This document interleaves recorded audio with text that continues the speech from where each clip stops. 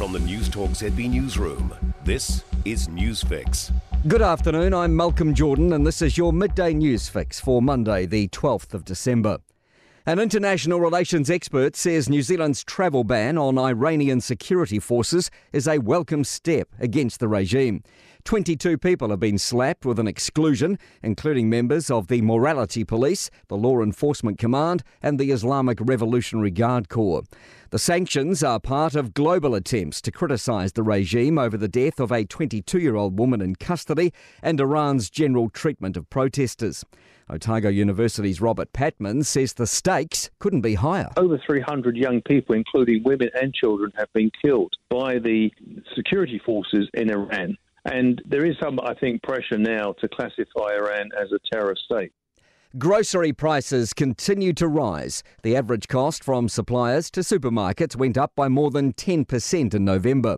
There were 7,800 items which increased in cost, nearly 3 times as many items as November 3 years ago.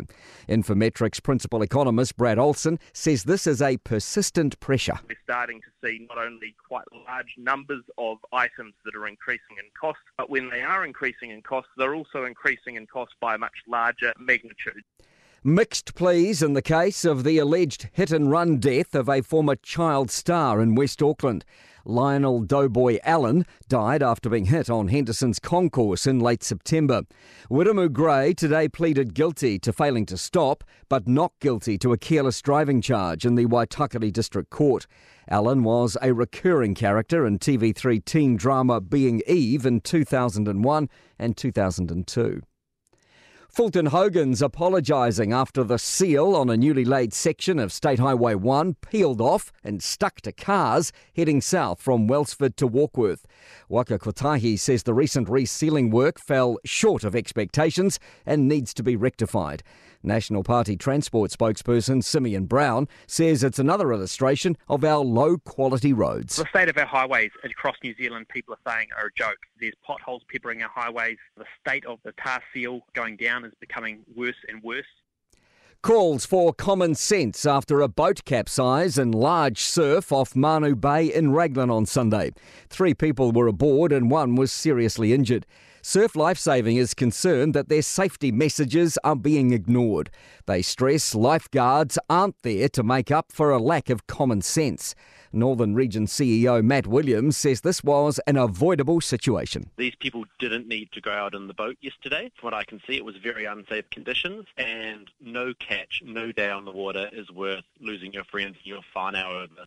A Libyan man accused of making a bomb used in a 1988 terror attack on a Pan Am aeroplane over Scotland's Lockerbie has been taken into US custody just days before the 34th anniversary. And NASA's first Artemis test flight mission, Orion, has splashed down in the Pacific Ocean after a 26-day unmanned orbit of the Moon. To sport, the New Zealand women's 7-side have claimed the South Africa World Series title, beating Australia 31-14 in the final to claim their first tournament of the season. A welcome sight for All Blacks and Crusaders fans. Joe Moody's back training 8 months after a season-ending knee injury. He has next year's World Cup on his horizon. Golfer Amelia Garvey has missed out on earning LPGA status for next season at the qualifying school in Alabama. And Sydney will host the final of football's A-League for the next 3 years. I'm Malcolm